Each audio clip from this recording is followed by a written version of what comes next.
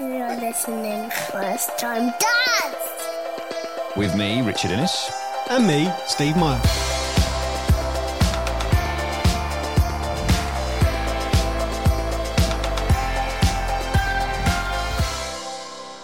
In this episode, we caught up with Esther Wojcicki, who is called the godmother of Silicon Valley, and she's written a book about successful parenting called How to Raise Successful People.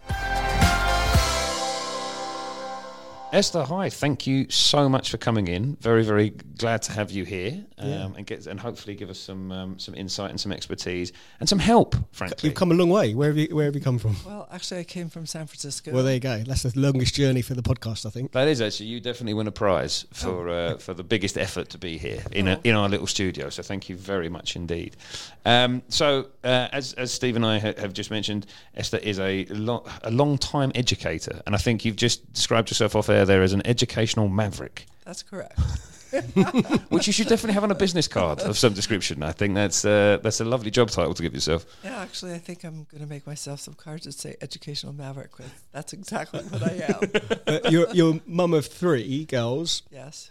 Who are grown up and very successful. Yes, I'm very happy to say that. Good. Yes. That's an understatement as well. Yeah, that is. Would you mind explaining to us what your three daughters do for a living? Because it is quite remarkable. Oh, yeah. So the oldest one's Susan, the second one is Janet, and the third one is Anne.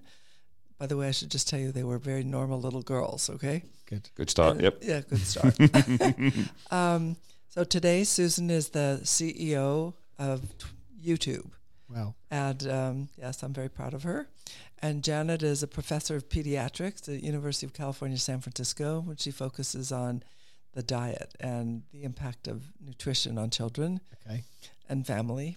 And then the third one is Anne, and Anne is the founder and CEO of 23andMe, the personal genetics company. Oh, wow. So they're all kind of out there doing exciting They've all things. moved out and they're all doing well then. None of them living at home. They're all off the payroll. Yeah. Well, that's the dream, isn't it? I think, Yeah, and we can see now why the title of your book is How to Raise Successful People, and why that appeals to people like Steve and I, because obviously our kids are all kind of coming to that age, I suppose, where you can start to have that interaction with them and start to have that communication, and you'll start to, I'm sure Steve would agree, become very aware that they're picking up on your cues and they're picking things up from you, and actually they are starting to learn.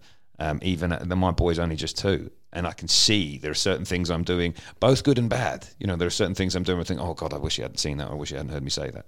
So from the perspective, because I know obviously you kind of cover a wide range of education all the way up to sort of senior school and have done various talks and written various books and all sorts of things.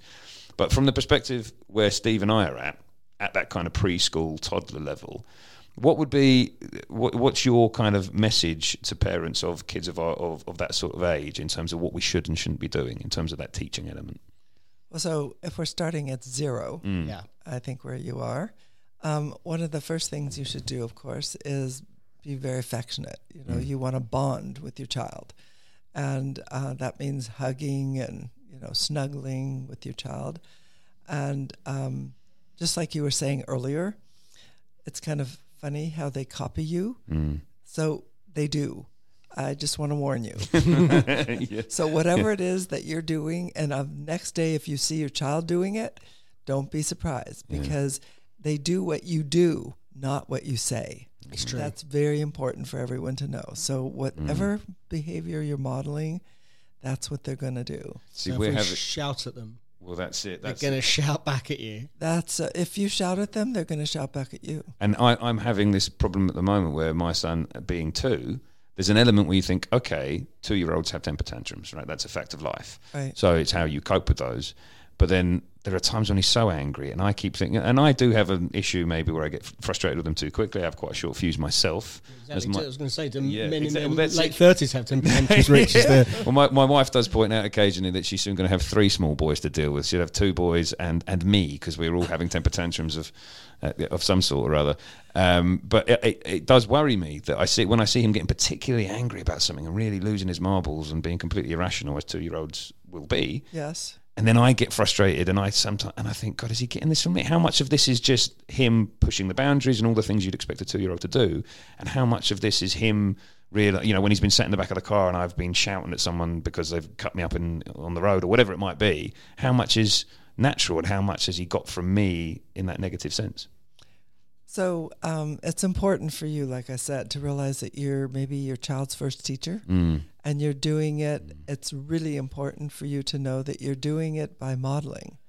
And so all the parents out there, it's very important for them to know that. Yeah. It's hard for you to tell your child, to stop doing something when in fact they see you doing it all the time. Because we're all hypocrites, right, as parents. Well, we're trying not. We're to trying be. not to be. We're trying not to be. But we want our children to be better than we are. Yes. That's usually what. Absolutely, yeah. I think that's the fundamental, isn't it? That's fundamental. You Yeah. want them to live a better life and be better and happier and all these things.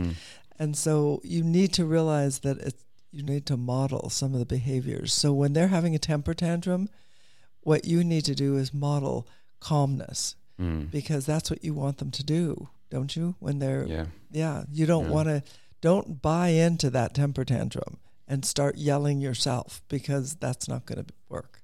And they're going to copy your behavior. And you have to suffer it to an extent, don't you? You have to, because there's no magic fix. You can't, no matter how calm you are, you're not going to be able to click your And fingers. you can't reason with a that's the 2 and problem. 3-year-old in the reason. same way you can with an adult. Right. You can't reason with them, but you can try. So you can still try to say, be reasonable and because you're trying to set up a pattern of behavior. So how do we solve problems? And one of the ways we do that is by talking. And so you talk to them, and then if they scream or yell or whatever, then you still continue talking. You are setting the pattern. And the pattern you set between 0 and 5, it's like clay. Once it's molded, it's hard to unmold. Yeah. Right. Okay, so we're Those are the most important years. 85% of your brain capacity is developed in those years. No pressure then. So I've got 2 years left. No pressure. You still have 2 years Exactly. left. I've got 2 years. You have to undo what I've done and redo it in a better version of it. I'm now feeling I need to start from scratch. And his 1-year-old sister's got 4 years, so this is my second go at it. It's an interesting idea that you have to be better. That you have to, because I think sometimes I do get pulled into it, and I'm almost talking to Ben, that's my son, on a level when he's in that sort of mood. And actually, like you said, to the point of modelling, I suppose you have to rise above it. You're the parent. You're not supposed to be getting down on that level and having an argument with him. It's meant to be it's a different sort of interaction. Remember, you're the leader. Not him. Yeah, exactly. Reminds who's in charge in this house. Yes, and you can be in charge politely. Being in charge doesn't mean you have to be mean about it. Yeah. But you just have to be consistent. Don't say yes if they want you to say yes, just because they're having a fit. I do wonder how many parents actually do sometimes confuse being well-mannered towards your child with a sense of weakness, in the sense that I will try to say to Ben, please and thank you, and I because, to your point, modelling, you're trying to, so if I'm asking him to do something, I will say, please do that, and when he does it, I'll say thank you. And I do wonder sometimes because it has crossed my mind on occasion, incorrectly, that maybe that could be taken as a sign of weakness, that you're not kind of presenting enough authority over them if you're asking them nicely, which I obviously is complete nonsense. But I do wonder if parents do sometimes struggle with that. I think parents might make that mistake. Yes, and they know that is modeling good behavior. And so that's part of this acronym I have in the book, TRICK. The last part, TRICK stands for trust, respect, independence, collaboration, and kindness. Kindness. You need to model kindness. And when you're saying please and thank you, you're modeling kindness. And if you want your kid to be kind, you have to model it. You can't be a mean old guy or whatever. This is what my wife says. My wife says, you need to be happier and more cheerful in front of the kids because they pick up on it and they see that that's, maybe how they're going to then behave. I can see how that's definitely true because he takes the temperature of the house based on how his parents are behaving. Oh yeah. I mean it's just subconscious. They're taking the temperature of the house and then they reflect a lot of that stuff. They're very smart. They're much smarter than you give them credit for. Just because they're lying there waiting for their diaper to be changed doesn't mean they aren't smart. Yeah, well, and also the thing that we have is, because my son goes to nursery, is there's the learned behaviour at home, and then there's the learned behaviour in a nursery environment where he's learning behaviour from other children who are learning their behaviour from their parents. Right. So you look at other parents and think, oh, well, that kid has learnt something at home, and it may be from from TV or something, a program that they watch, or some behaviour they've witnessed at home. They then bring that into a nursery environment and share it with your child, and you don't have any control over that behaviour. No, you don't. But then what you're doing is training them for the world, because that's what's going to happen as they get older, more and more of that. So they bring that home, and then you can talk about it. So you have to talk to them, not in baby talk, but, you need to talk to them and explain things. They really can be very sensible. Also, one other thing, remember, the most effective age to learn another language is 0 to 5. You don't. Right? Oh, yes. You do not need no books necessary, no tapes, no watching anything. Just expose them to a second language. They learn it they've got plasticity in the brain. It is incredible. So this is something that we say at home, because my mother-in-law is a French teacher. Oh. And she was going to teach Jackson French. We keep joking with her. When the French lesson's starting? When are you going to start talking to him in French? How old is Jackson? 3. Now. There you go. If you're listening, Noelle, if you're listening, you need to get cracking now. Yeah. All she has to do is speak to him in French. Tout de suite, as they say, I think. Tout de suite. Maintenant. And it is as simple as that exposure. So presumably, and you would expect them to begin to understand French in the same way that they began to understand English. That's right. There was no special training program lessons, for speaking English, right? Yeah. Interesting how they learned to do it without any lessons. It still does blow my mind, actually. It really does blow my mind that because we're quite fortunate that our boy Ben, he picked up talking very quickly, and he's proven to be very good at communicating in that sense. And there are times where we will look at each other, my wife and I, say, "How on earth does he know that? Where did he get that from?" Or there'll be a phrase or some sentence, and you think, is that from nursery? It's a bit like Steve was saying, it's that you kind of seed control, don't you, when you put your child out into the world, and when you leave them alone at a nursery or a primary school or whatever it might be, or a play group. And when they come back and they have something and you don't know where it's come from, it's almost a little bit scary initially, because you think, God, that they're now actually capable of picking all these things up by themselves. And I remember the first time I saw my son when he was about 18 months. There's a song called Sleeping Bunnies where they sing, and the kids lie down, little bunnies, and then they jump up and they hop, and it was something I'd never come across before. And suddenly you're watching him and he's doing it, and you're like, oh my goodness, you've learned all this. I don't know where have you picked this up from? How do you know this? Yes, they pick up a lot from their friends and from school and nursery school, and it's great. But then hopefully they're picking up things that you like, because sometimes they pick up little things that you might not like. It's interesting you should say that, because just the other day, my wife and I were sitting there and we were having some dinner with Ben, and we were asking him about his friends at nursery, and suddenly he came out with this line, "Girls are stupid." And we were both like, genuine intake of breath, because you think this is a 2-year-old. And I was genuinely horrified, as was my wife.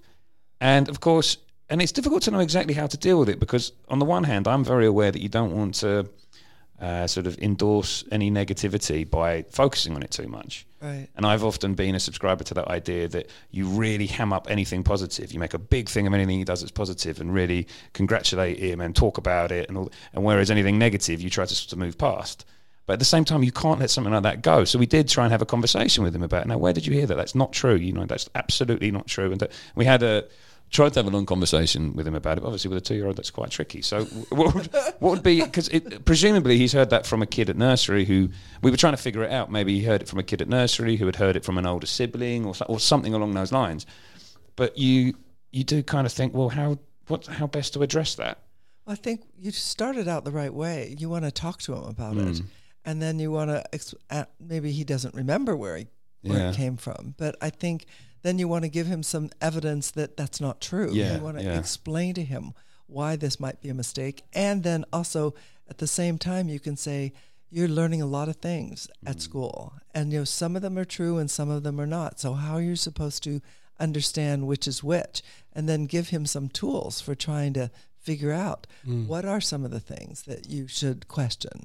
With something like that, I suspect it's said at nursery to get a reaction from the person that it's being said to, without an understanding of what it means. Yeah, possibly. So it's more of a kind of repeated thing rather than actually any genuine understanding of the concept. Hopefully, that's probably true. But still, you want to explain to him that he's not too young to be able to think. Yeah, we try and, because Jackson's got a younger sister, we're very keen for him not to make any distinctions between what Iris can do and what he can do, that they can both do exactly the same thing. So Iris goes as a just over 1 year old to this thing called Ballet Tots, which is basically like a music class, but it's not really ballet. But Jackson's never been, and he's fascinated by it. He asks if there's a Ballet Tots class for big boys like him. He's desperate to go, and he's got no concept that traditionally you might say that the one's a female pursuit and one rather than a male pursuit. And so we're very keen for him to continue along those lines. Yeah, well, he can do ballet for tots as well. Exactly. It's not against any kind of rules or anything. And I've noticed exciting. when I go to watch football or soccer, and I bring back like things from the match, I make sure I bring back something for Iris as well as for Jackson, so it doesn't become daddy football me and Iris is somehow excluded from it. That's great that you're doing that. That's the way to do it. Just because I think you can sort of sleepwalk into following those absolutely stereotypes if you're not careful. Right. Also, with toys, you can do it. It's subconscious. If you buy just dolls for girls and trucks for boys, and so you have to be careful that the toys that you're buying are not gender specific. Absolutely. We actually had an expert on that subject a little while ago on the podcast. We did an entire episode around that gender bias and how, as Steve said, you can just sleepwalk into it. You can have the best intentions. And I do sometimes wonder if I'm doing that with my boy. Maybe phrases I use, words I use to describe him, or toys he's given, or whatever. And we're very keen to make sure that he is very understanding of the importance. It doesn't matter if you're a boy or a girl, but there are, as you said, there are certain things that you just do subconsciously, perhaps.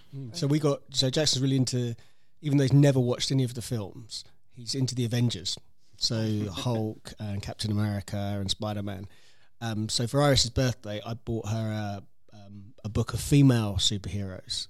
So Batgirl, Supergirl, and he loves it. And it's about seeing that the same same things happen, but you can't help but see that those kinds of those toys are geared. They're male geared, because they're predominantly male superheroes. I know we've had there's been other examples of female, but it's difficult to pick your way through that minefield.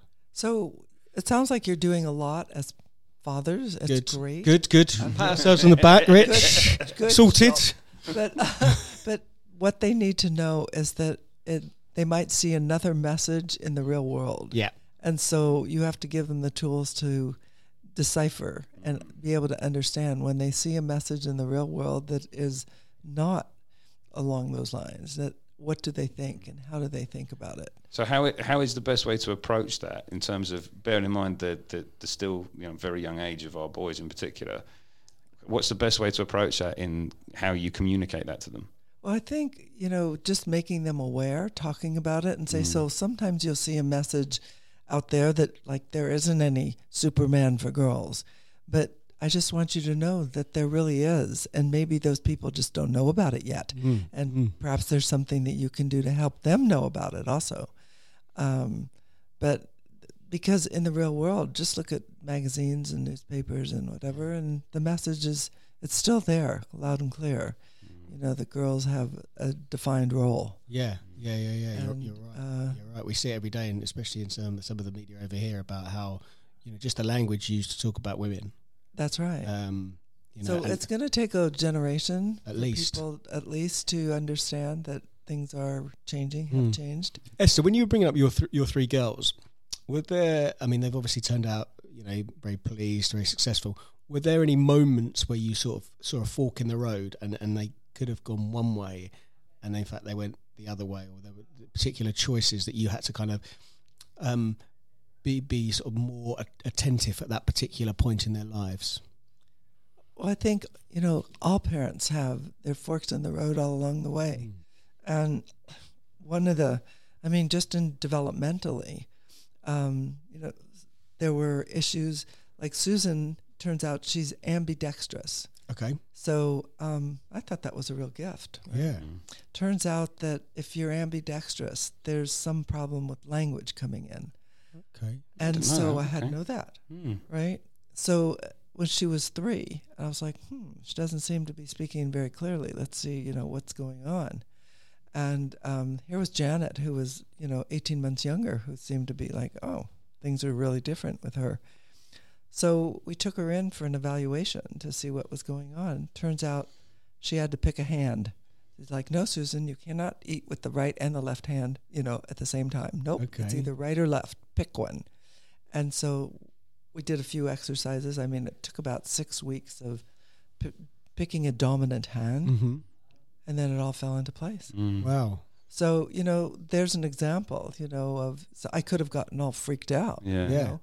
But I just thought, well, let's see what I can find out. Let's investigate. But see that. that's a really good case study for people of kids of our age, because it is amazing how much significance you put on what are actually quite trivial developmental matters that can be quite easily fixed.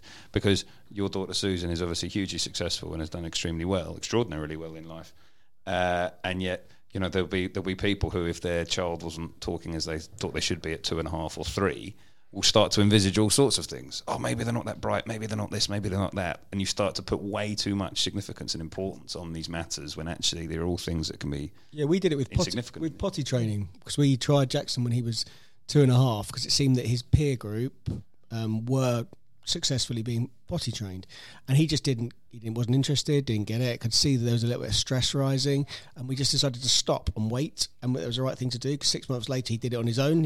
He asked to come out of nappies and to use the potty, and we thought to ourselves, actually, whether or not he becomes how successfully he becomes an adult is not going to have any bearing on whether he potty trained at 2.5 or 3. But because you are so bombarded with these developmental milestones and what age, and you're constantly comparing yourself to or your child to other children of similar age, the natural thing to do is go, well, he's a bit slow, he's still in nappies. Well, so you're right. Don't compare, because they all are their own special schedule. And so I've never seen anybody at a cocktail party say, when were you out of nappies? Maybe if they're still in them when they're 12, there might be some issues going on. Yes, I think, I don't really know anybody that's still doing it at 12. Yeah, what's that line from that Baz Luhrmann song? The race is long, and in the end, the only person you're running against is yourself. Yeah. Well, that's right. That's very insightful. That's thank you, Steve. Wow. That's what I'm here for. Do you think then, from the work you've done, that perhaps developmental milestones can actually do more harm than good? Because that's certainly my personal opinion. I think developmental milestones can do a lot of harm, especially if you're sticking to those. I mean, they're guidelines. If your child is having, problems talking by the age of 5, I think, probably want to have them checked. But I think that people need to relax, and they need to trust themselves and trust their child to be able to develop the way that they are developing. They're all like, little orchids, and they bloom at different times, and it's your responsibility to nurture them, and not to compare them to the one next door, and not to be concerned because they're not following the pattern exactly according to this chart. I do have to snap myself out of that mindset sometimes, because like Steve was saying before, it's so easy, because you're so surrounded by it as a parent of a toddler or a baby. You are so immersed in it that it's so easy to get pulled down that road, and and sometimes you do actually have to stop and remind yourself this doesn't matter. It doesn't matter, and especially little boys, they develop at a very different rate. And wait till they go to school, and you'll see all the little girls are sitting there politely doing what the teacher said, and and the little boys are like throwing airplanes. So hopefully it's just don't be airplanes mad in Ben's case. So I've got a question. So some friends of mine have just moved to the States, and their daughter is 6. No, just turned 7 actually, and it emerged that the compulsory school age in the States is a year later than it is in the UK. So I think the compulsory school age in the States is 6, and in the UK it's 5. And it made me think or wonder why, what impact that has on a child, when they start to learn. Or is it that the education system in the States has, more learning in kindergarten before they go into the school system? What's your experience of that, Esther? Well, so in the States, they start school at 5, but that's kindergarten. Okay. And so in kindergarten, they're supposed to play. Okay. But now with everybody and all their competition, kindergartens now, they are really learning to read.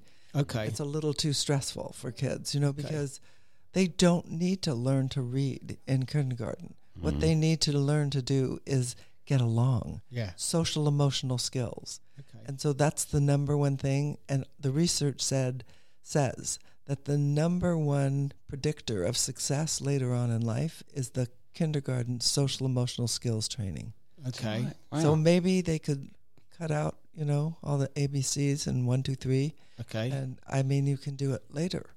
Yeah. You can always learn that. Yeah. But what you can't learn, it's very hard to learn social emotional skills later on in life. Okay, so interaction with other kids, dealing with a bigger and older kid, sharing, that kind of stuff, being kind. That's right. It's really belief in yourself and how to navigate the world. And that's what you're teaching them, how to cooperate, how to think independently, how to talk to other kids without getting upset or mad. How to cooperate, that'd be a good one. That's my focus at the moment. Yeah. Cooperate. I've got to go to work. Cooperate with me, please. Yes. Cooperate, collaborate, be kind to other kids, respect other people's rights, and be able to trust them and trust yourself. That's so important for a kid to believe in themselves. One of the reasons that they have problems is because if they don't, they're looking around and seeing what other kids are thinking all the time, and then they don't believe and trust in themselves, then it's more difficult for them to do things. I think it may have been someone we had on the podcast actually, who had written something about the idea of the importance of play and kids learning where the boundaries are themselves. And the example that was given there was something I'm often guilty of. So if Ben's climbing up a climbing frame, and he's clearly capable of... hit our microphone. He's clearly capable of doing it, climbing up this climbing frame, but I'll be almost there just behind him, just in case he falls. And the idea being that, okay, that's obviously a natural instinct as a parent, but what is more helpful to him is for him to learn those boundaries himself. So, he might fall. Obviously, if he's high up, you need to be careful, but he needs to learn that, actually, if you do that, you might fall over. Is that called helicopter parenting, when you're right on top of them all the time? That is helicopter parenting. And actually, we have even a more improved version, or let's say a more direct version of this, called snowplow parenting. Okay. So the snowplow parent actually clears a way for the kid, make sure that they're not going to fall. Right, yeah. And make sure that nothing bad is going to happen. So what they're doing is clearing the road for the child, as opposed preparing the child for the road. Okay. Giving a child a shovel. That's right. And so it's impossible to clear the whole road for the child, right? And so what you want to do is train your child to live in the way life is. Well, exactly. This morning, Jackson was climbing up on the double buggy while I was giving his sister, and I knew what was going to happen because he's done it before. And he got halfway up, and the double buggy overbalanced, and back he went, and the buggy fell on top of him. And he then cried out, and I was talking to my wife when I dropped her at nursery, and she goes, "Well, he won't do that again, will he?" That's exactly exactly what you're saying. No, he will not do that again. And I think I said something similar to him. I've told you before not to do that, and if you do it, that's what will happen. Yeah. So you have to let life and consequences happen in some occasions within reason. Within reason, you of course don't want to let them jump into a swimming pool if they can't swim, or just open the front door and say, "Off you go." Run out the front door, into traffic. Yeah. But there are things where you can just let them learn on their own. especially in nursery school. That's what's supposed to be all about, right? Well, that's the bit. Jackson's learning to ride a bike at the moment. When I say learning to ride, he's got one of these balance bikes, which he just like. Oh, those are great. Which is supposed to be a much better way to learn. It is much better. And when I was a child, where you have the stabilizers put on the back of the bike, and then suddenly they just take them off, and you're like, oh my god, I'm gonna fall over need to learn balance. Yeah.